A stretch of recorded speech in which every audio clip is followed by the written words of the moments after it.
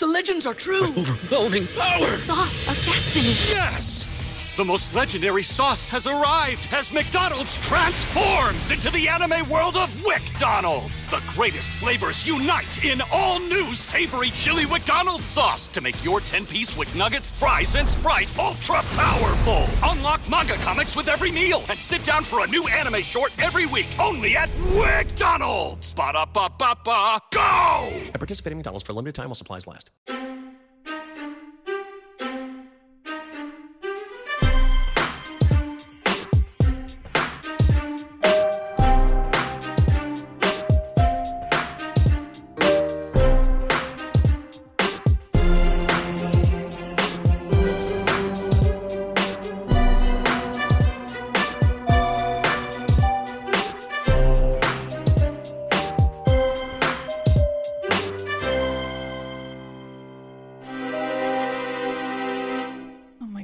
It's Andy's Girls. It's going to be a fun little solo episode, which I almost never do, but I just kind of really felt like the vibe was there. And, you know, AG, God bless it. I love when it's just a lovely, sometimes extra sassy duet, but I just kind of felt like a solo would be kind of fun as a little bit of a reset for this week. And also, I feel like there's been some stuff the network said, a quasi interaction that occurred today between myself and a Salt Lake City housewife that I felt like I just kind of wanted to talk to you guys about. And so it'll be maybe a little bit of a bebe ep, but kind of a catch up on what's going on, a little bit of a primer, especially because one of my favorite guests is going to be on EG at the end of the week. And Lord knows we're going to have a lot to say about Miami and Potomac and, of course, Salt Lake, since the reunion is going to be happening on Wednesday, part one of what I assume will be a two-parter. I mean, since Jen Shah tapped out of the one-on-one, the programming notes had said this was going to be a three-part reunion. I assumed the third part would be a sit-down with Jen. Now, the question is, since that is no longer going to be a thing, what remains? Will it be a secrets revealed? Will we see that moment with Dana that they really, truly dined out on the entirety of the season, leading us up to this moment of pushback that never actually aired? Who knows? Who's to say? But I feel like there was a conversation in The Hollywood Reporter with a panel of top executives from the world of reality TV, of unscripted television, and it included some very high ups at Bravo who had some things to say about Jen, which I talked about on social. Then something else happened that I talked about on social, and then I did get a response, and from a housewife, from Heather Gay.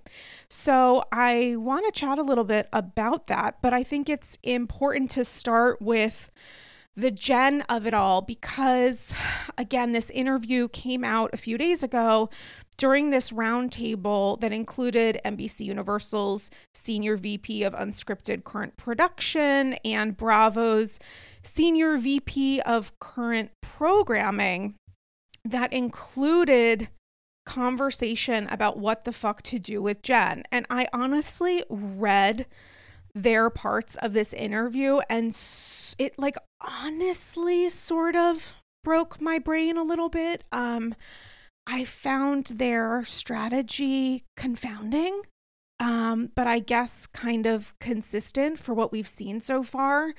So just kind of taking a look back at the timetable here, Jen changed her plea from pleading not guilty to guilty in July. At some point thereafter, she was disinvited from BravoCon, which happened in October. During an Ask Andy panel, Andy said the relationship had come to an end with Jen. She had been disinvited from attending BravoCon. She decided to fly out with Heather to BravoCon, but was not able to gain entry to any of the corresponding events. I guess she was like partying at the rooftop of the Gansevoort with various people, but wasn't able to get inside any of the events, perhaps not surprisingly. But during that Ask Andy Q&A and panel, Andy said, relationship has come to an end, but I would like to sit down with her, ideally with cameras, because I have some questions. So that wasn't necessarily breaking news to people, the idea of a sit down, when you think of like the full quote of what he said, because I went back to get a sense of like the exact terminology he used. But as we also know, Jen continued to film the show. She continued to film confessionals, including ones that addressed her change of plea after she changed her plea. I don't have any idea of how long those pickup dates went, but certainly the relationship with Jen that Andy had said had come to an end had in fact not. It seems like the only punishment or stepping away that the network has had with Jen was disinviting her from BravoCon, which when you think about it was maybe because they were thinking that relationship was coming to an end, LOL, but also maybe because imagine if Lisa Rinna got the kind of boo reception that she got. I don't know that they would want to give up the kind of control to the public outcry, like literal cries of booing and whatever else. I think it would have taken away the entirety, God knows, of the panel and whatever else she had gone to, because it would have sucked out all of the air in the room, and whatever air remained was going to be pretty fucking negative. So who knows why she was disinvited? But regardless, obviously, Andy was sharing his interest in sitting down with her. She continued to film confessionals. She was sentenced, obviously, in December, which I attended. And then Andy announced essentially his interest in filming a sit down with Jen instead of having her at the reunion, a position that has been recently discussed in AG that I have to say would have likely held her in hotter water. And dittos the members of her like friendship alliance by having her in a group setting, that having to answer to her cast would have been more grounding and possibly humiliating for Jen, certainly humbling, than a sit down with Andy, which is an incredibly different energy and vibe, and one that might be much easier for her to potentially handle. So for whatever reason, there was a decision made, which I think Jen said was because she hadn't been invited to the reunion. Then she said that she couldn't because they were filming prior to the sentencing, and there were certain things that she didn't want to discuss, even though obviously the reunion wouldn't have aired until after.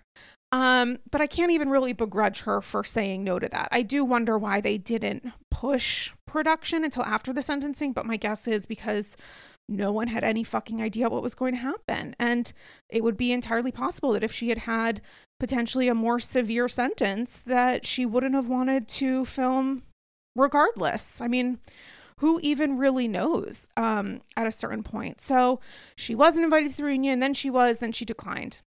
Then this sit down was announced as something Andy was hoping to fly to Salt Lake. Jen posted a dress rehearsal, fanned out glamour pic, and then announced a couple days ago it actually wasn't happening because who even the fuck knows why. Andy discussed it briefly on Radio Andy today, Monday, by essentially saying he wasn't going to talk about it.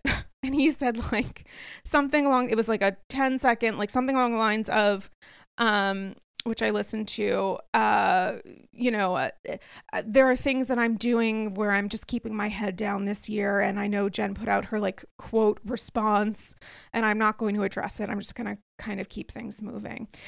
And then this Hollywood Reporter interview was published, and the network had some things to say.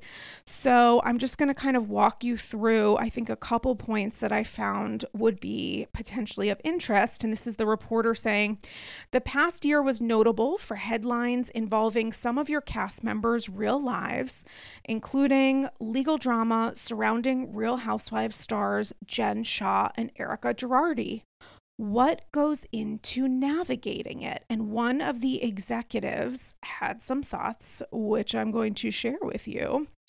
And that executive said, with Jen Shah right now, that's the last thing any of us expected and the last thing, frankly, any of us wanted, although it has been compelling television. I don't think anybody sits back and hopes that somebody commits a crime, but we cast people with very big personalities from all walks of life. You don't know where their lives are going to go, although you do know generally that crazy, wild things are going to happen. When they do, you have to assess the best way to cover it and move forward, and you have to balance what's the right kind of story to tell and what represents us as a network with what you've already given to an audience. You've invested them in somebody's life. It's a really challenging question for us always, and it's something we reevaluate every minute of every day as we go through different experiences with different cast members, which is a terrific non-answer, but also one that is relatively compelling. Obviously, he's not necessarily including Erika Girardi. He's entirely sidestepping that aspect of it. But the Jen Shah situation is very different. This is someone who was credibly accused by several different departments of our federal government of defrauding thousands and thousands and thousands of victims. So when it comes to addressing the cost of casting a certain kind of big personality, I find that interesting to kind of like thread that needle a little bit in terms of like exactly what kind of big are we looking for.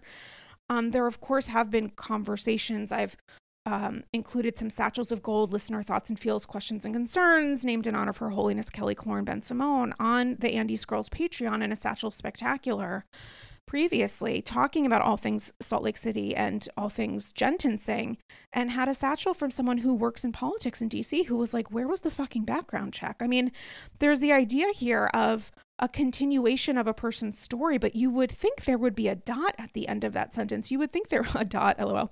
You would think that there would be hashtag writer girl, a period there. You know, there's the idea of like wrapping up a story, and it's interesting to think about whether or not the person, the criminal, who has at this point pled guilty, whether or not they need to be there for the ending of their story on Housewives. You would think what we are talking about here is a conclusion of Jen's storyline on Salt Lake, since we were literally told the network was going to had come to the end of its relationship with Jen, even though, as I said, they continued filming with her, which they didn't need to do. They could have had other members of the cast act as surrogates, or actually had more time and airtime invested in the reactions of the existing current cast members, the one you would think the storyline would be solely focused on in the future,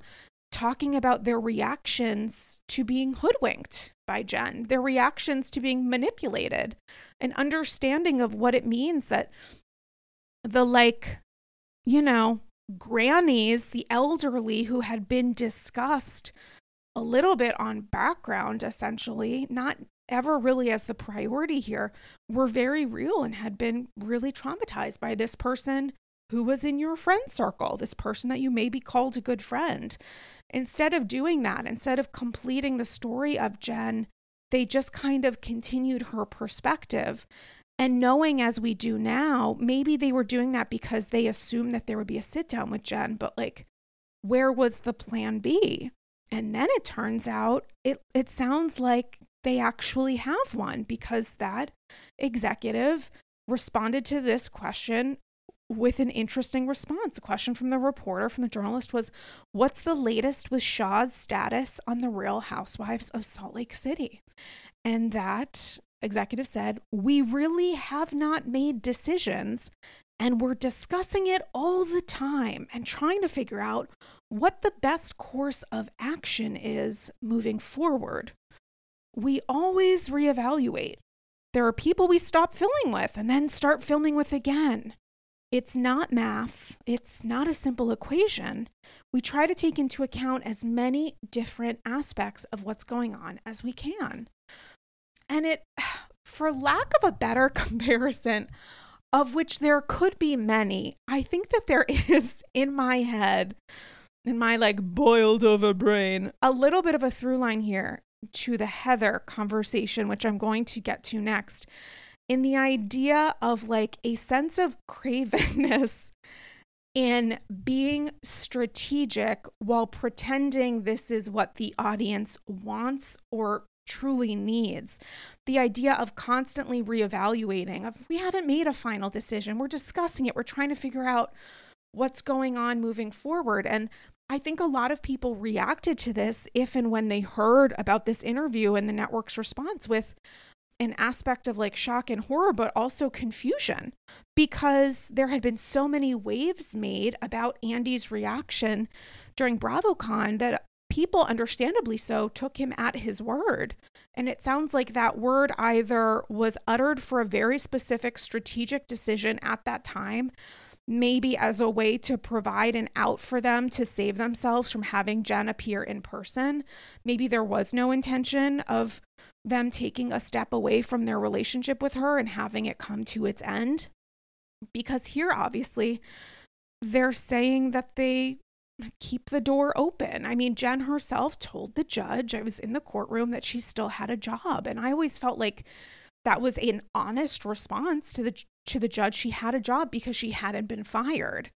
And Andy's response to all of the questions of why hasn't she been fired been, it's not up to me. It's up to the judge. It's up to how much time she gets, when she goes to camp. And I think that has left many of us, certainly myself included, frustrated, because it's not up to the judge to dictate Jen's employment. That's really the responsibility of her employer. And it has become apparent that her employer doesn't want to fire her. That could not be more clearly stated than in the response from this executive that I just shared.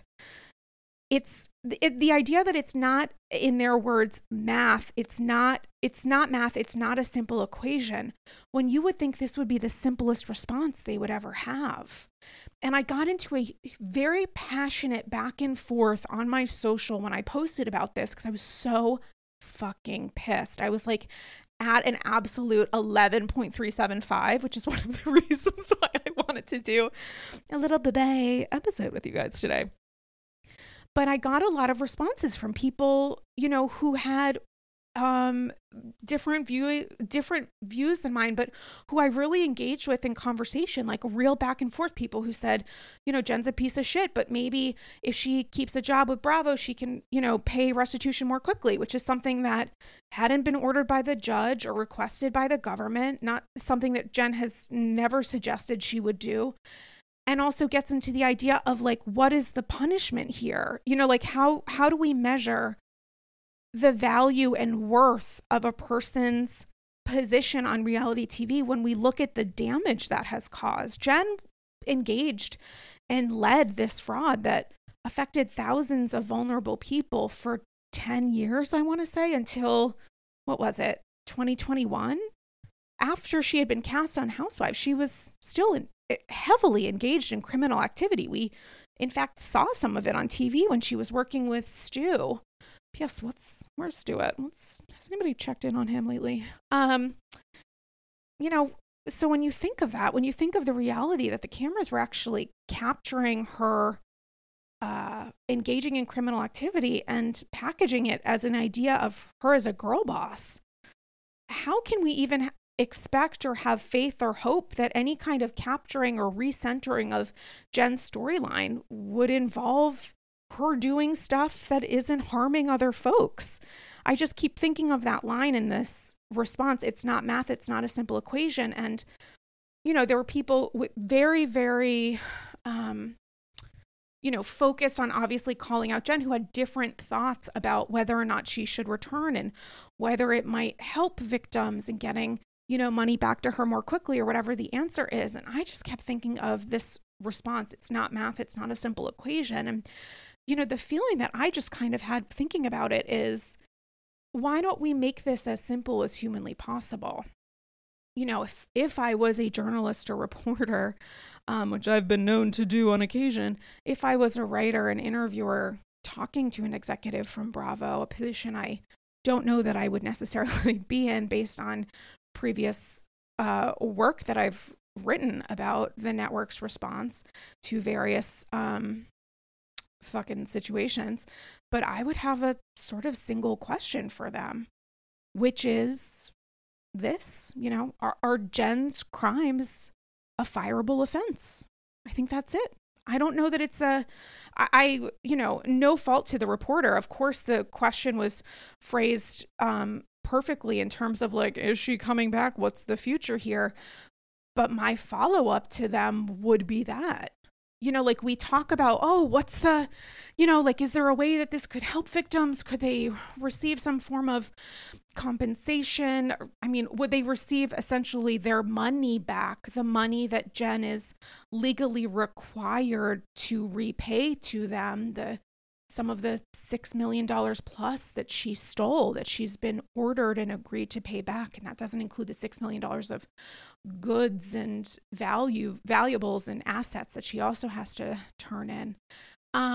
But when it comes to just like brass tacks here, are Jen's crimes a fireable offense? Is defrauding thousands of people, including during the time in which she was under your employment, a fireable offense? I don't know how you get around that. I think that there's a way to skirt this and to give Jen more value than I would argue she even has on the show, even outside of this.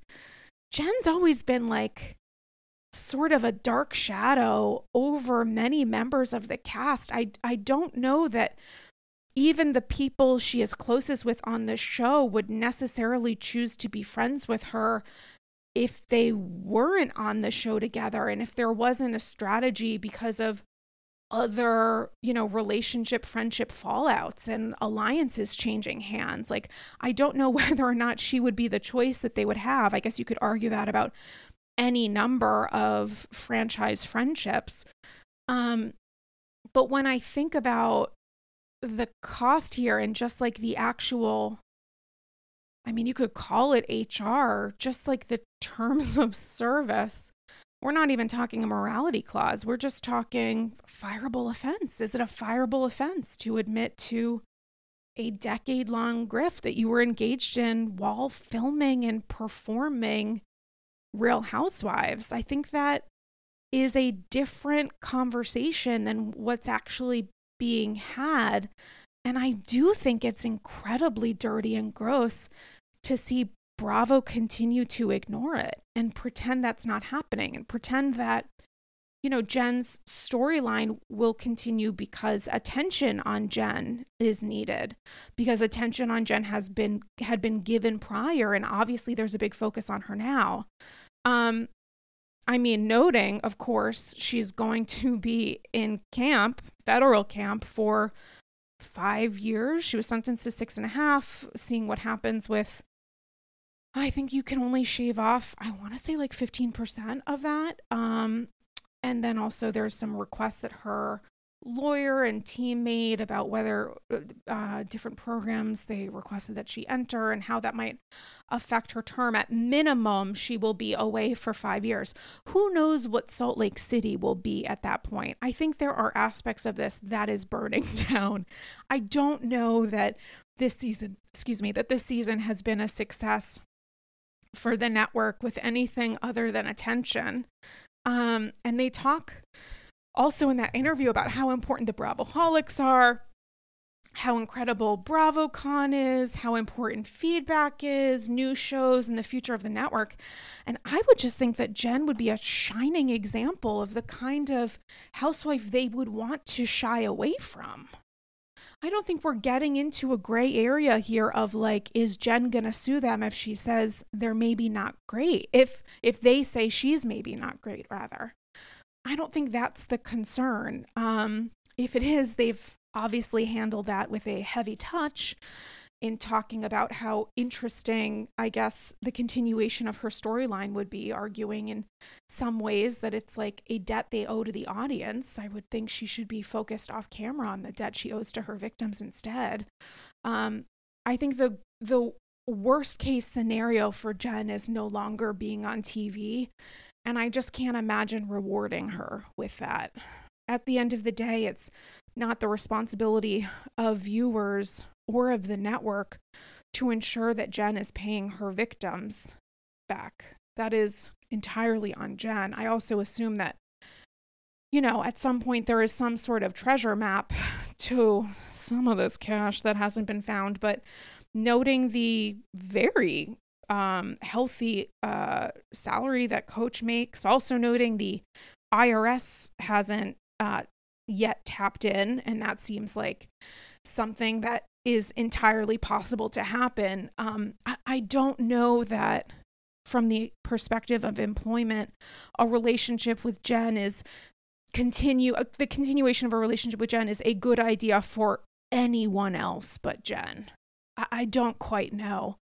But it is obviously a dark cloud over this season and over the idea of being a Bravoholic and a member of the Bravo community, because you would think the easiest thing that the network would do would be to maintain what Andy himself said, that the relationship has come to an end. But of course, noting that there are relationships that are still here with Bravo Lebs who remain in the Salt Lake City cast. Page Six put out a story in the last couple of days saying that the Salt Lake City cast is on the chopping block, and they're looking to recast 3 roles. And so, all hands on deck. But, the people who are safe are Meredith and Lisa and Heather and Whitney. But after that, who knows what will take place? Essentially saying Jen's going to skedoodle, although apparently that wouldn't necessarily be happening if she wasn't going to jail, to prison rather.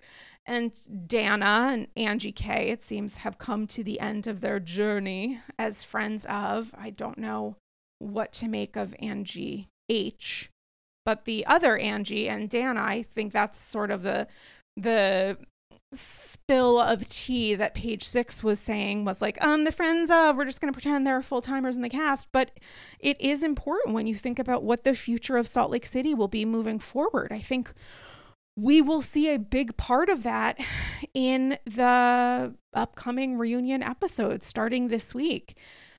And I think there is a weird energy that remains. I am one of many people who continues to be incredibly frustrated and also unnerved about the ways that Heather has behaved. I think there is almost the expectation that with Jen gone, like a weight will be lifted here from some of the really, really dark stuff, but there's some other stuff happening too that really, truly may well not involve Jen. And even if in some sort of initial incident, even if, I don't believe this was the case, I really, truly don't, even if there was an accident possibly that involved Jen that led to Heather's eye, Heather's behavior, mocking and otherwise, as a result of the narrative she's tried to, in like the most chaotic way possible, portray about what happened to her and how she's going to use it against her cast has been a terrible, very, very dark look. From saying when someone shows up at your house in the middle of the night, don't answer, to these people know what happened and I'm trying to protect them, to I'm in an unsafe position and need to protect myself, to laughing about it on the after show and making light about it on social media, sharing memes that do the same, and never once addressing real concern that people have about what the fuck happened to her, including members of her cast, saying to Whitney, if you were a better friend to me, I would let you know what happened. But not seemingly letting anyone know what actually occurred in real time. I know what happened. I absolutely know. I'm trying to protect. Oh, I don't know what happened. Does anyone have a theory? And if you come up with an idea that sounds close enough to something that could be realistic and make sense with all of my myriad of chaotic reasoning here, then we'll go with that. It doesn't leave a person feeling that great about the ways that Heather has tried to shift focus into this being a matter of culpability of other members of the cast who were either present for something happening or were possibly involved in it, while also saying this is a joke and laughing about it on the after show. And I think what upset a lot of people was Heather's response to somebody, one of the many, many people asking why she, asking what happened to her eye. And Heather's reaction was to say, perhaps I will share it in my book. Her reaction was to say quite literally this to someone who commented on one of her posts and said, how are you talking about this and not the black eye situation? Which, who knows what this was. I actually don't remember at this point. And Heather's response was, perhaps the answer is in my book, Bad Mormon, hitting the shelves February 7. Oy. And that was yet again another example of Heather taking what was, I think, genuine concern and also frustration at this point from viewers and using that to market as an LOL her book.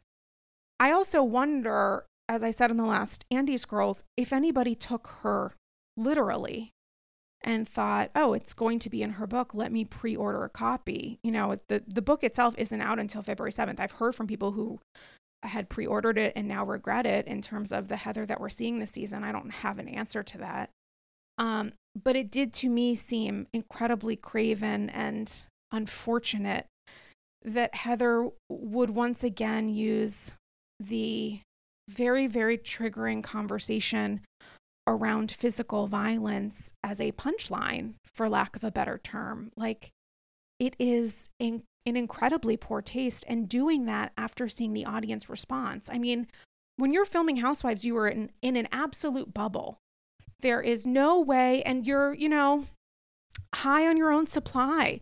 There's no way to necessarily know how bad an idea is or a course of ideas until you get some kind of response. Maybe you're being pushed by production, or maybe production is trying to help you in whatever way, you kind of take that advice.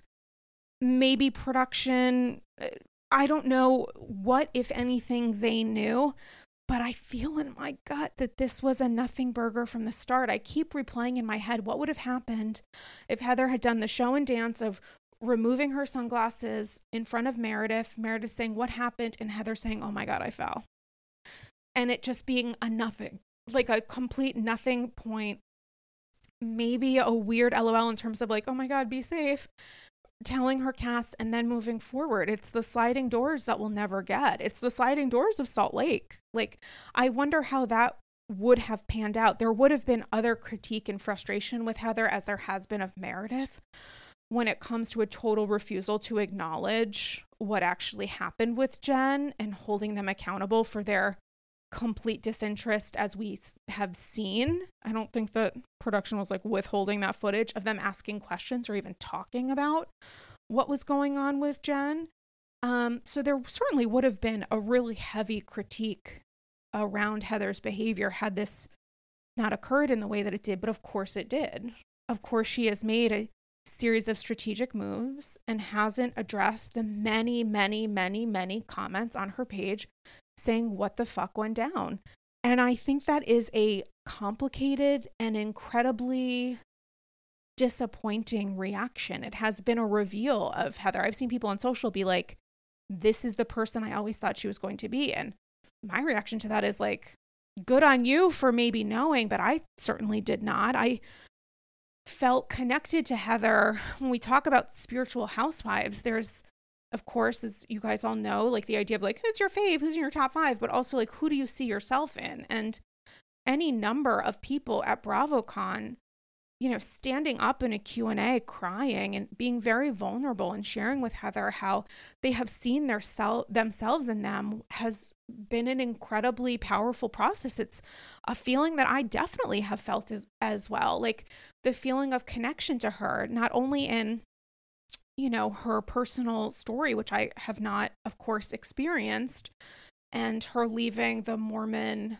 religion and community and what that caused, but also just the way that she seemed relatively humble and had a sense of humility and humor and honesty in how she discussed what was going on as the voice of the audience. And in some of her interactions with members of her cast, there were, you know, like asterisk moments. Her hate of Lisa Barlow, I was always kind of like, what's behind this? Like, is there a connection here with Lisa Barlow talking about like how she's a new member of LDS and maybe that being something that Heather didn't feel like was possible for her own journey and friction there, or, you know, responses to the different ways the audience has embraced different people, or you genuinely don't fuck with this person, or good time girl stuff. Like, obviously there were layers there that I don't know that we've ever really been able to fully unpack.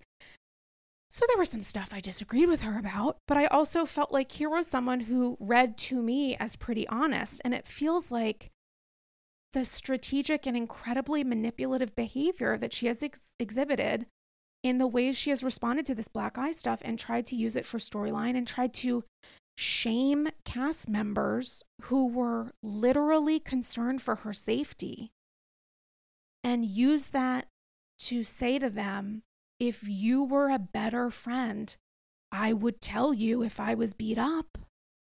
Not great. And that says nothing of the ways that this has been triggering to viewers, people who have experienced physical violence, people who have been in violent environments or circumstances where there was nothing funny about what was going on. And I think the gray area here, which Heather has done such a formidable tap dance around and directly on, is what is so infuriating to me, because I just genuinely, truly don't think that there's anything funny about this. And I can't see past the frequent examples of her like completely disassociating from any kind of sense of humility or a sense of being humble or a sense of being honest. It has felt so strategic. And I hate to say this word, all of a sudden, like the last couple of weeks, I've felt like I can't stop saying the word craven. And yet that is the only word that to me fits. I also think there's something to be said. I was talking about this with a friend of mine earlier today. Like, there's something to be said about getting a huge audience response and being able to monetize that, being able to monetize, you know, my personality as a housewife as being humble, as being honest, as being funny, as being grounded and down to earth. And I have no problem with that. You gotta, you know, cash your check. We support other women. You should be monetizing your time on Housewives. Like, that is a big part of it here, especially when we are talking about someone who is a single mother, has overcome a lot, is a successful businesswoman. I have no problem. And I think it's actually very smart to monetize your time on Housewives. But manipulating a storyline around physical violence and connecting that with monetizing is a problem for me. Connecting the idea of physical violence maybe occurred, it maybe involved a member of the cast. I won't tell other members if they themselves are also safe because they're not good enough friends to me. And then I'm going to laugh about it on the after show and on Instagram stories is not okay with me. It's really, truly not. So when Heather had that moment of trying to use her black eye and genuine questions and concerns from those very people who are also the same people to be emotional and vulnerable and telling her how much her representation on Housewives has meant to them. Those are the same people she's essentially laughing at in ignoring any kind of response or clarity. Although at this point, what other clarity do we really need? Like, maybe we should be listening to her. Maybe she really is being honest. It is definitely a reveal. It's just an honesty about a different kind of Heather that's maybe always been there, that maybe some of us didn't know about or didn't want to see. I mean, in some ways, I do have to genuinely take her at her word in her responses to this stuff, in the chaos, in the refusal to acknowledge this, and the idea that it seems entirely likely from what I've heard about Girls Trip that Andy gets no resolution about what actually happened at the reunion, and that this carries over into the very next show she's about to do with Whitney, no less.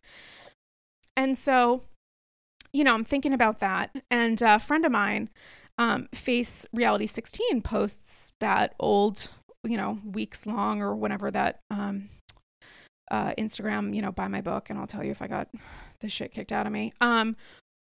A friend of mine, Face Reality 16, posts that as like a reminder, and also posts an update from someone who had access to Heather's book, who posted about it on Reddit and said, Bad Mormon by Heather Gay. I've commented on some posts, but I ended up getting an advanced reader's copy of her book, and I just finished it. There were some comments that the answer to her black eye might be in her book, and I'm here to tell you exactly what I learned. Are you ready? It's not discussed in the book at all, not even in passing. And I thought in an Instagram story that I shared how awful it is that people, as a way to market her book, with the use of the word perhaps, people might have bought it because they thought she genuinely would give an answer and they wanted to know. And of course she didn't tell them because she has no intention to, because that's also a part of who Heather is here. I don't think she's being coached not to by anyone. I think it reflects poorly on everyone she has not. But there is a way here for her to at least stop this cycle from continuing, like stop upsetting people by at least acknowledging with some ounce of humility or a sense of humbleness that she might have left or that she can borrow. I fucked up. I don't totally remember. I know that I said I did. I'm sorry, I don't have the answer. Like, I know that I said some stuff to Whitney and about other members of the cast, and I was wrong. Like, I don't know if that is possible, but I think it says a lot about Heather that she has continued to lead the kind of chaos that she has.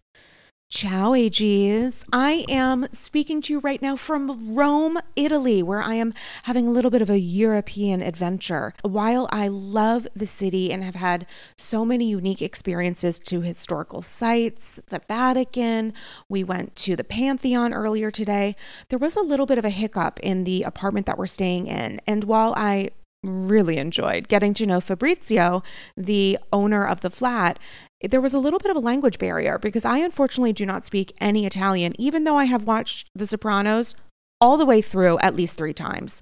And this is where Rosetta Stone comes in. What would have helped me enormously in traveling abroad would have been brushing up, also known as entirely learning, the language of Italian.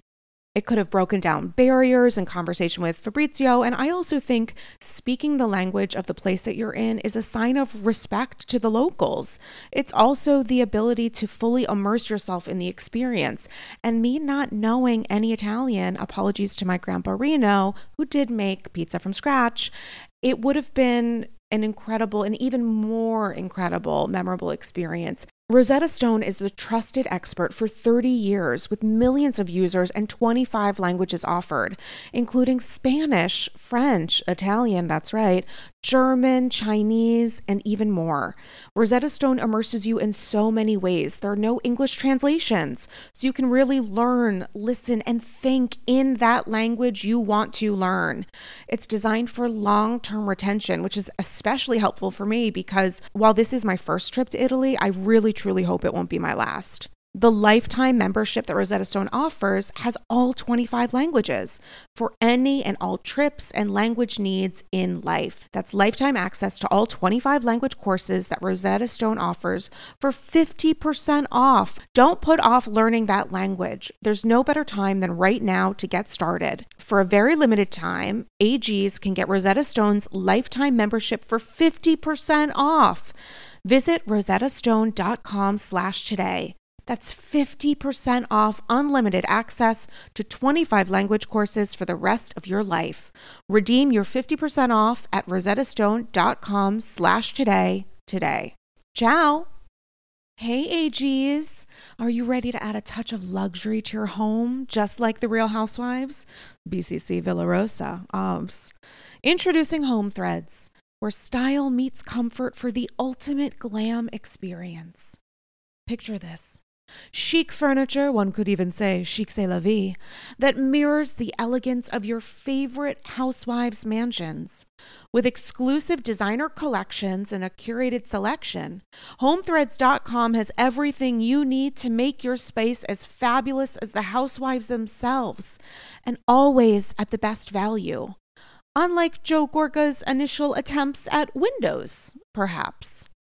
Now, I have to tell you, I know that Padma is no longer on Top Chef, and may her memory be a blessing, but nothing has made me feel better prepared to host future seasons and potentially even iterations of Top Chef Upper East Side Edition than the Henkel's clad 10-piece stainless steel cookware set in silver that I got, along with a 2-piece stainless steel ceramic nonstick fry set from Zwilling, thanks to Home Threads. It makes me feel like I am finally ready to be a top chef, one egg over easy at a time. They're gorgeous. They look great in the apartment.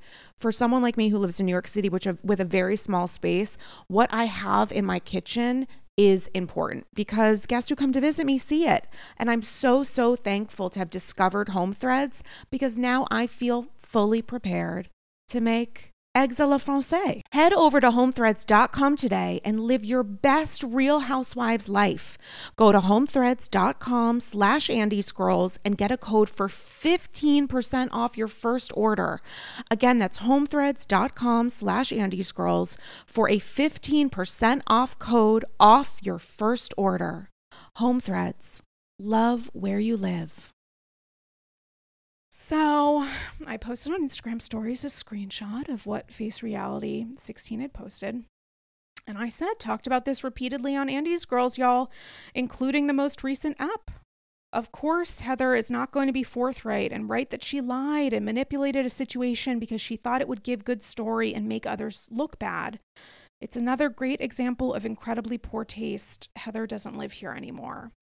And then I posted the screenshot of the Perhaps the Answers in my book coming out on February 7th.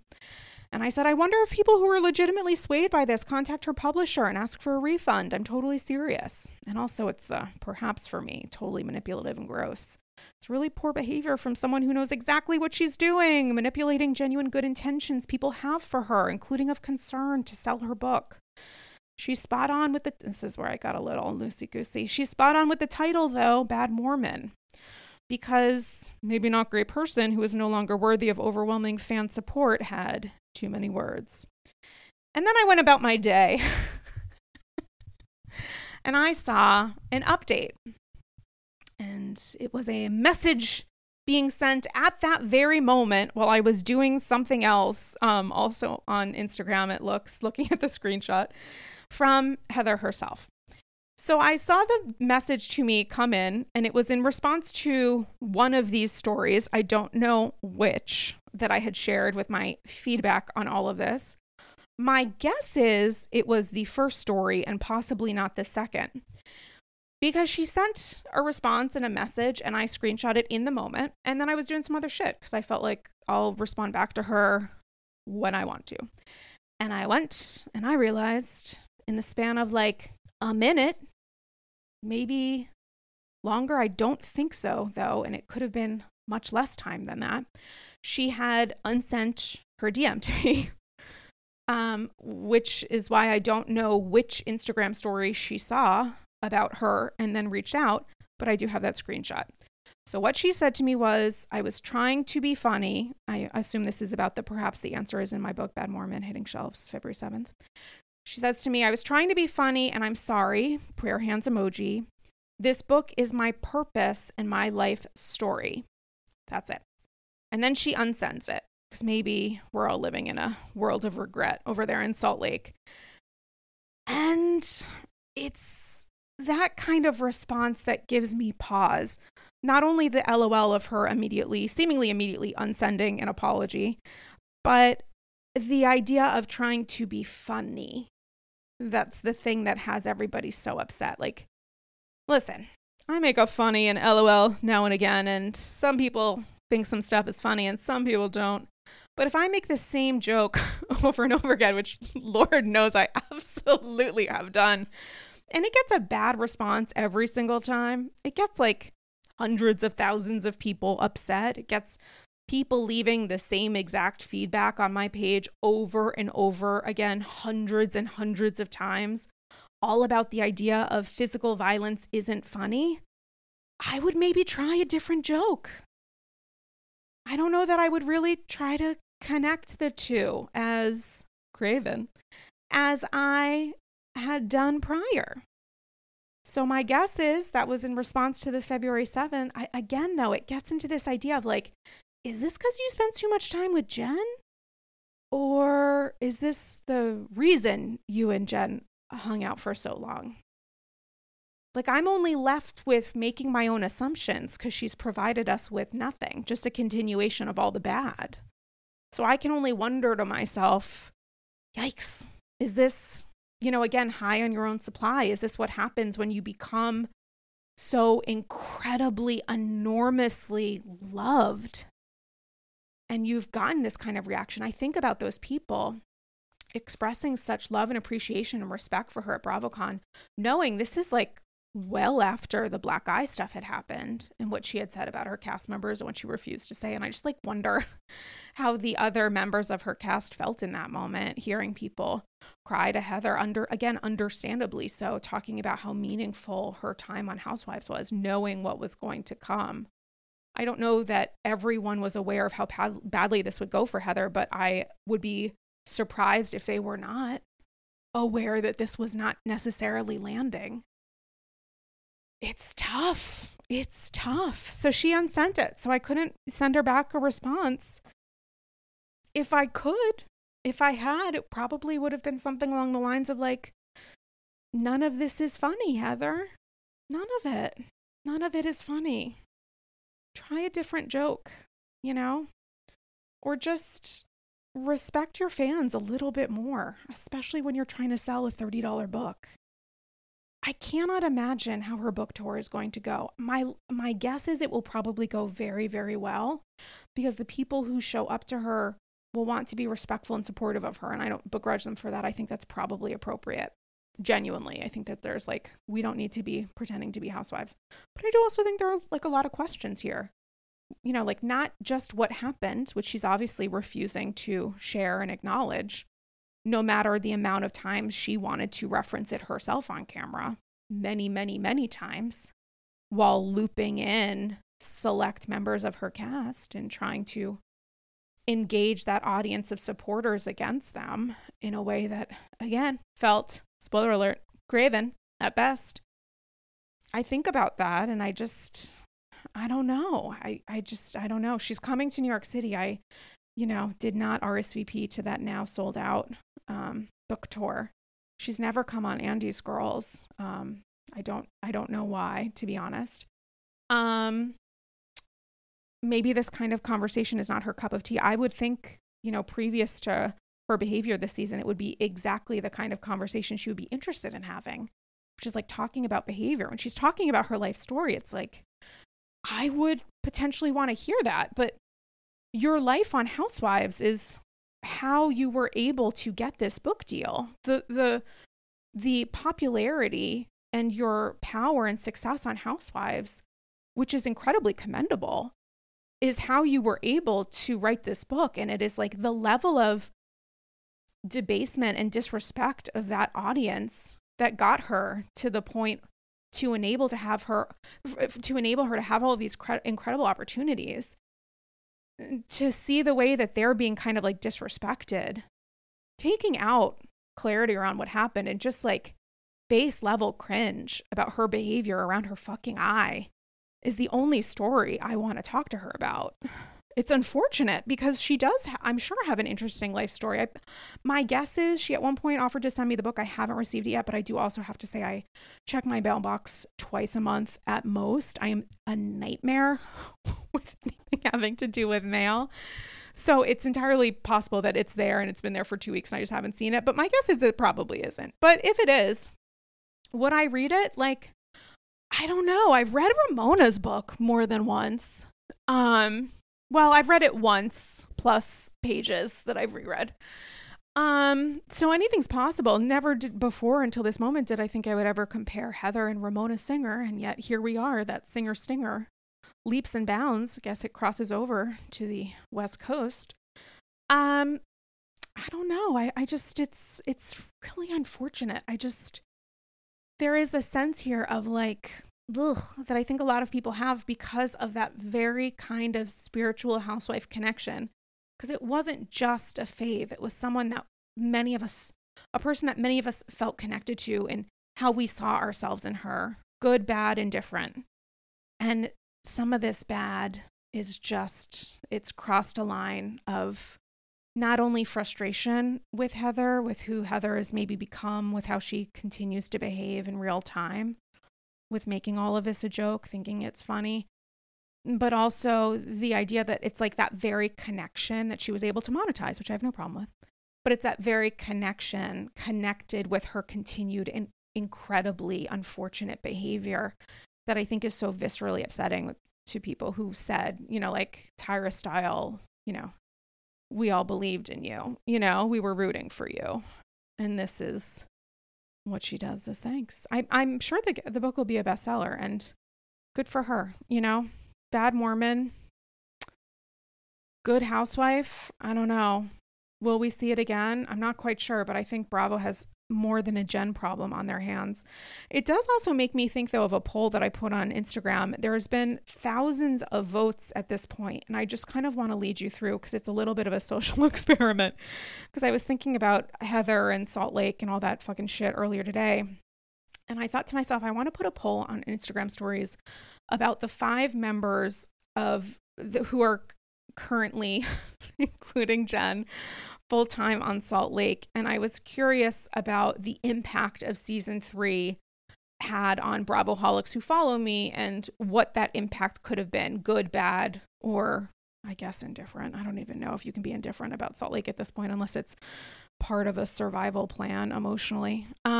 So I went through each housewife and had 3 questions for each of them, and I'm going to talk to you about the results. So I started with Heather. I'm sorry, LOL. I started with Meredith and said, and it was the same question for everybody, phrased the exact same way. How do you currently feel about Meredith? 1 thumbs up or 2? 2 obviously being not great. So 21% of the audience felt good, 79% felt bad. And then I said, did your opinion of Meredith change over the course of season 3? 72% said yes, 28% said no. And I said, if you answered yes, your opinion did change. Was it for better or worse? 5% said better, 95% said worse. Moving on to Whitney Rose. I said, how do you currently feel about Whitney? 1 thumbs up, meaning good. 2 thumbs up, meaning nah. 64% felt good about Whitney. 36% did not. Did your opinion of Whitney change over the course of season 3? 63% said yes. 37% said no. If you answered yes, your opinion did change. Was it for better or worse? 61% said better and 39% said worse. Not necessarily. I thought that was honestly one of like the more interesting responses. I think Whitney continues to kind of be split in how she's viewed and potentially favored by the audience, which I thought was honestly really interesting. Moving on to Lisa Barlow, Vida Tequila. How do you currently feel about Lisa? 90%, 1 thumbs up, great. 10%, 2 thumbs up, aka nah.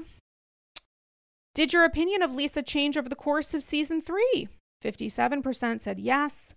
43% said no. And I said, if you answered yes, your opinion did change. Was it for better or worse? 93% said better. 7% said worse. Moving on to Heather. How do you currently feel about Heather? Thumbs up, 8%. 2 thumbs up, aka not great, 92%. Did your opinion of Heather change over the course of season 3?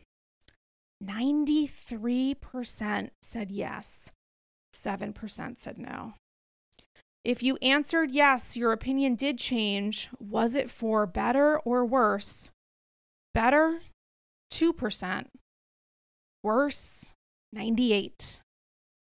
Which I think, not just judging by a fucking series of Instagram story polls, but in the genuine feedback I've received from AGs, what I've seen of viewers on social media, what I've heard from other content creators, dozens of whom I've seen post about just this very thing. I don't know that I remember a housewife with such popularity lose it over the span of honestly a week. Like the downward slope was quick, and it started with her fucking eye. I think that people had been feeling a certain way about her friendship with Jen for a while, but a lot of this is about the eye. The eye has become the symbol of it all. And, you know, the eye was symbolic should go on an eye patch that somehow we'll magically find available. So that's tough. And then, of course, I'm including Jen. Luann is the meme I put up next. How do you currently feel about Jen? 2% thumbs up, and I think some of those were error, and because I heard from people who said, oh my God, I'm so sorry. And then double thumbs up, aka Nat, 98%. Did your opinion of Jen change over the course of season 3? 39% said yes, 61% said no. I think that makes a lot of sense, to be honest. And if you answered yes, your opinion did change. Was it for the better or worse? Better, 2%, worse, 98%. Oy. And there we go. It's funny that I thought this was going to be a little mini bebe up, and it ended up being exactly the length of the AG Classic, which is what it is. We didn't even talk about Potomac, and we must. We literally must. This is such a dumb, all things considered moment in an episode that was honestly iconic. But my favorite moment, aside from every time that Candace and Dr. Wendy gave each other looks or responded to what the fuck was going on, was at that final lunch that they had with the food that was so great and better than everything else. When I think at that point it's Karen and Robin are yelling at each other. Maybe Charisse is saying some shit and Giselle's yeah, keep going. And you just see the faces of Mia, Ashley, Candace, and Wendy trying to do a mini toast and look at each other's eyes before they have a tequila shot.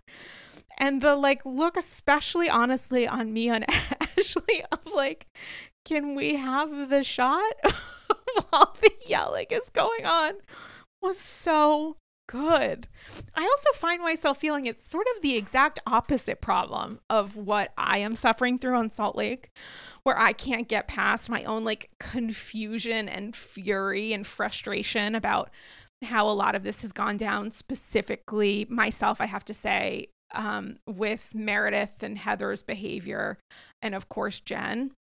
And so it's hard for me to get past it at this point because they're we're not getting any understanding here or clarity, at least from Heather or Meredith. And they're doubling down and talking about how great Jen is and how fun she is. And it's okay, the cost of fun, all the things we talked about and discussed in the last Andy's Girls and on AG Past.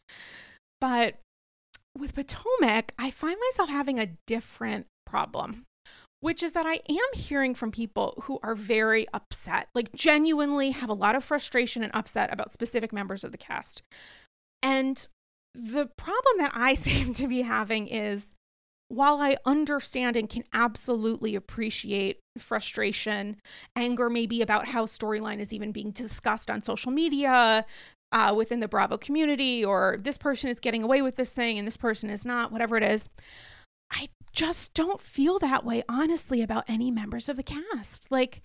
I find it really, really genuinely interesting to hear that feedback, and I understand it and can appreciate it because I have I feel it about certain members, specifically about what's going on in Salt Lake when we think of franchises currently airing, because love them just the same. Everybody in Miami is doing fine. They're doing great work there. In Florida, I have no concerns, all things considered. And I think most Bravoholics will agree on that. Maybe one of the few things we'll agree on these days. But aside from apparently our dislike of some people on Salt Lake, including those not named Jen. But when it comes to Potomac, I hear from people who are really upset at the Green-Eyed Bandits, upset about how the Green-Eyed Bandits are being treated, upset that Karen gets away with stuff, upset that Ashley is always in the middle, upset that Candace is Candace-ing, upset that people aren't giving Candace the respect of growth, like so many different responses. And I don't have really genuinely any frustration against anybody in the cast. I just think I like watch Potomac and I enjoy it, or I watch Potomac and I feel cringe with some of the conversation that's taken place, especially the stuff around the husbands. I have to say really honestly, like any of the stuff around Eddie, I just thought was like incredibly gross. Obviously the Chris stuff, you know, cringe as well, but the Eddie thing in particular, because it was all focused on him smiling and being friendly and trying to take that away from this man, of trying to accuse him of not being essentially faithful to his wife and like flirting with other people because he was smiling, is so fucked up to me. But I really don't have any kind of, you know, go fuck yourself energy toward anyone in the cast. And, you know, Candace and I have had our shenanigans in the past, but I see personal growth in her. I also think she's been incredibly enjoyable this season. I also can appreciate the way that she has communicated boundaries to people. Is she someone that I would consider a close friend? No, because we don't literally know each other. I am my person, she's her person. I don't actually know this person. The Bravoholic opinions and energy does come from this whole like parasocial ideal, I guess. That's one of the many ways that Housewives has been so successful. But when you think about it, it's like, well, it's that whole thing of, you know, voting for president because of whether or not you want to take him out for a beer.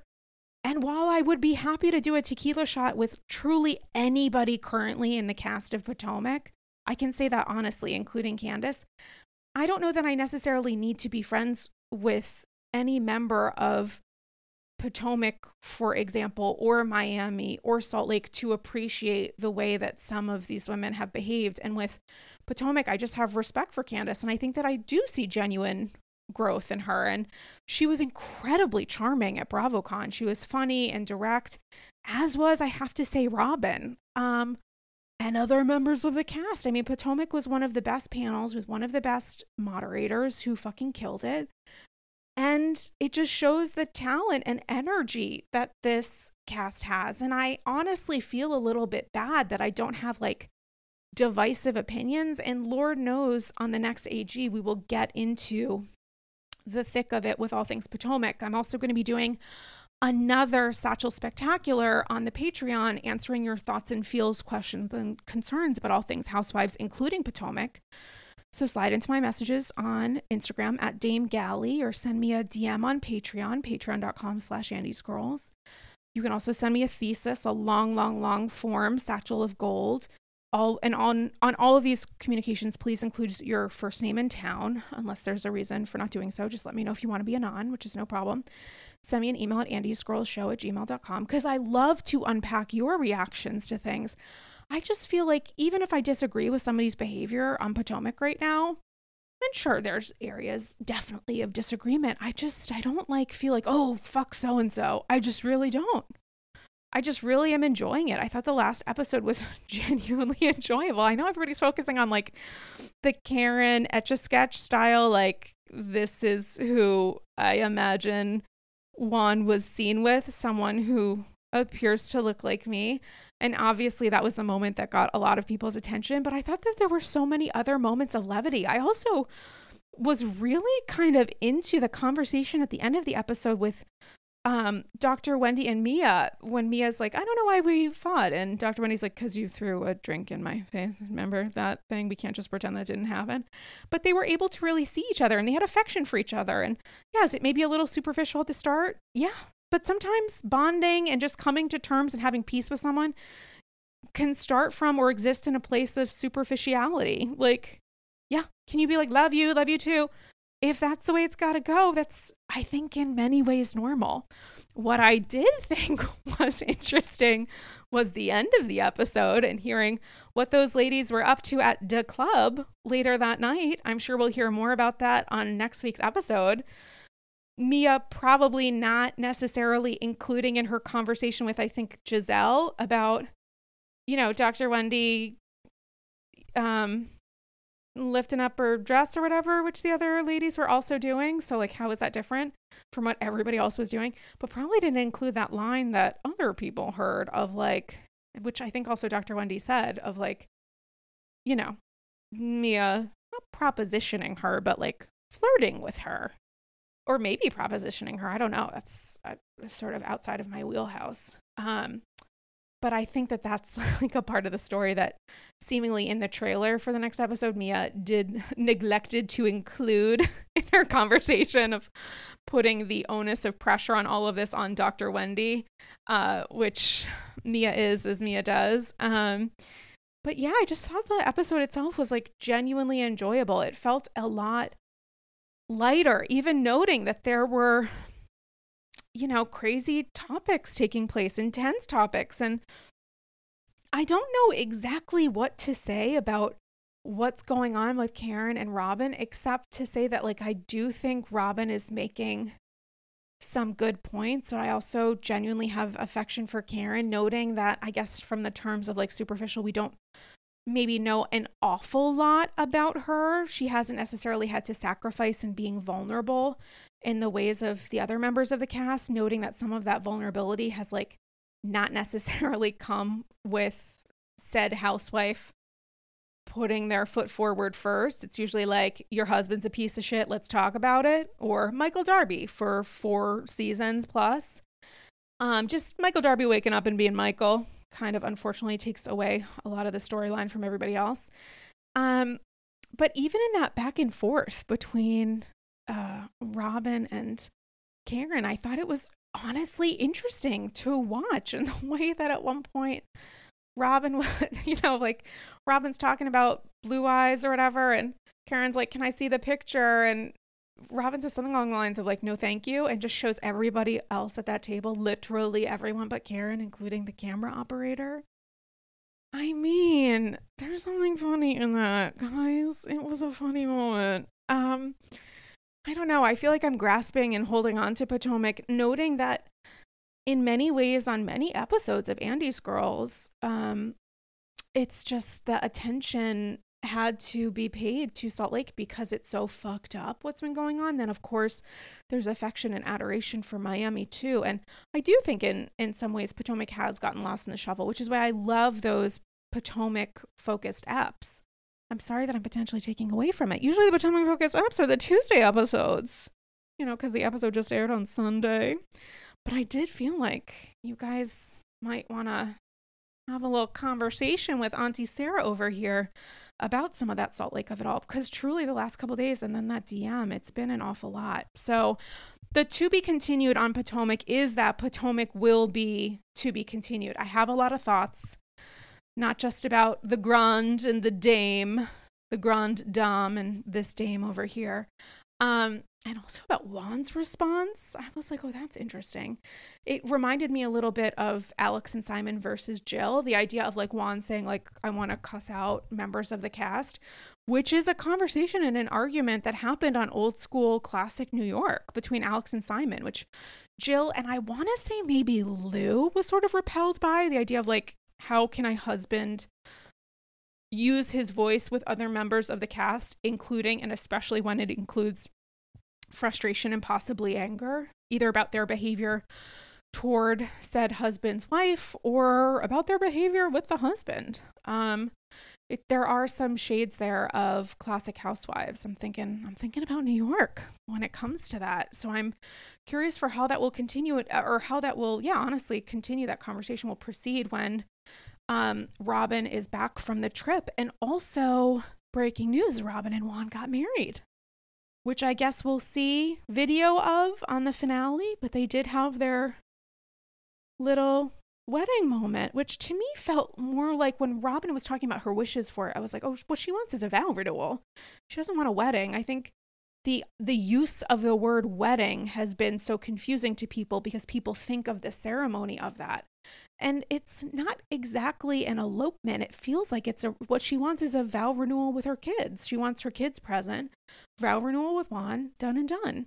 When I think in my head about vow renewal, even though, I mean, like a part of that renewal is like putting it back on the books, that to me makes a little bit more sense than everything else. And maybe someone should tell that to Karen. Maybe that will make more sense to her as well. Anyway, what an episode.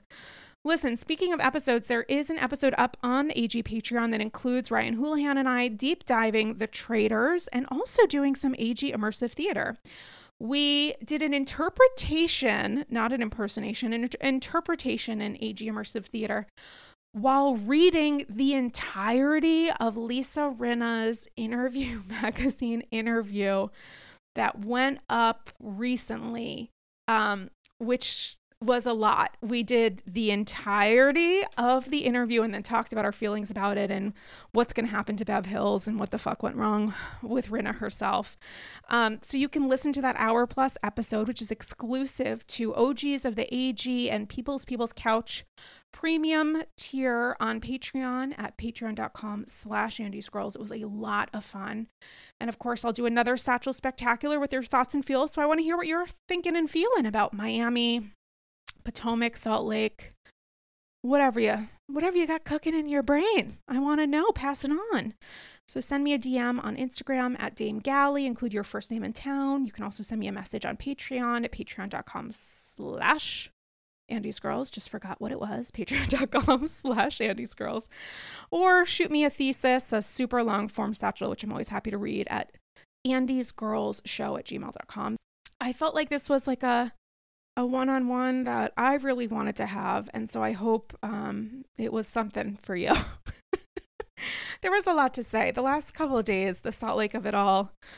There's the idea of like attention must be paid and then it'll go away. And I cannot wait until next week, maybe the week after that, if they do Secrets Revealed, for Salt Lake to be put at bed. I don't know about you, but I really just kind of need a spiritual nap.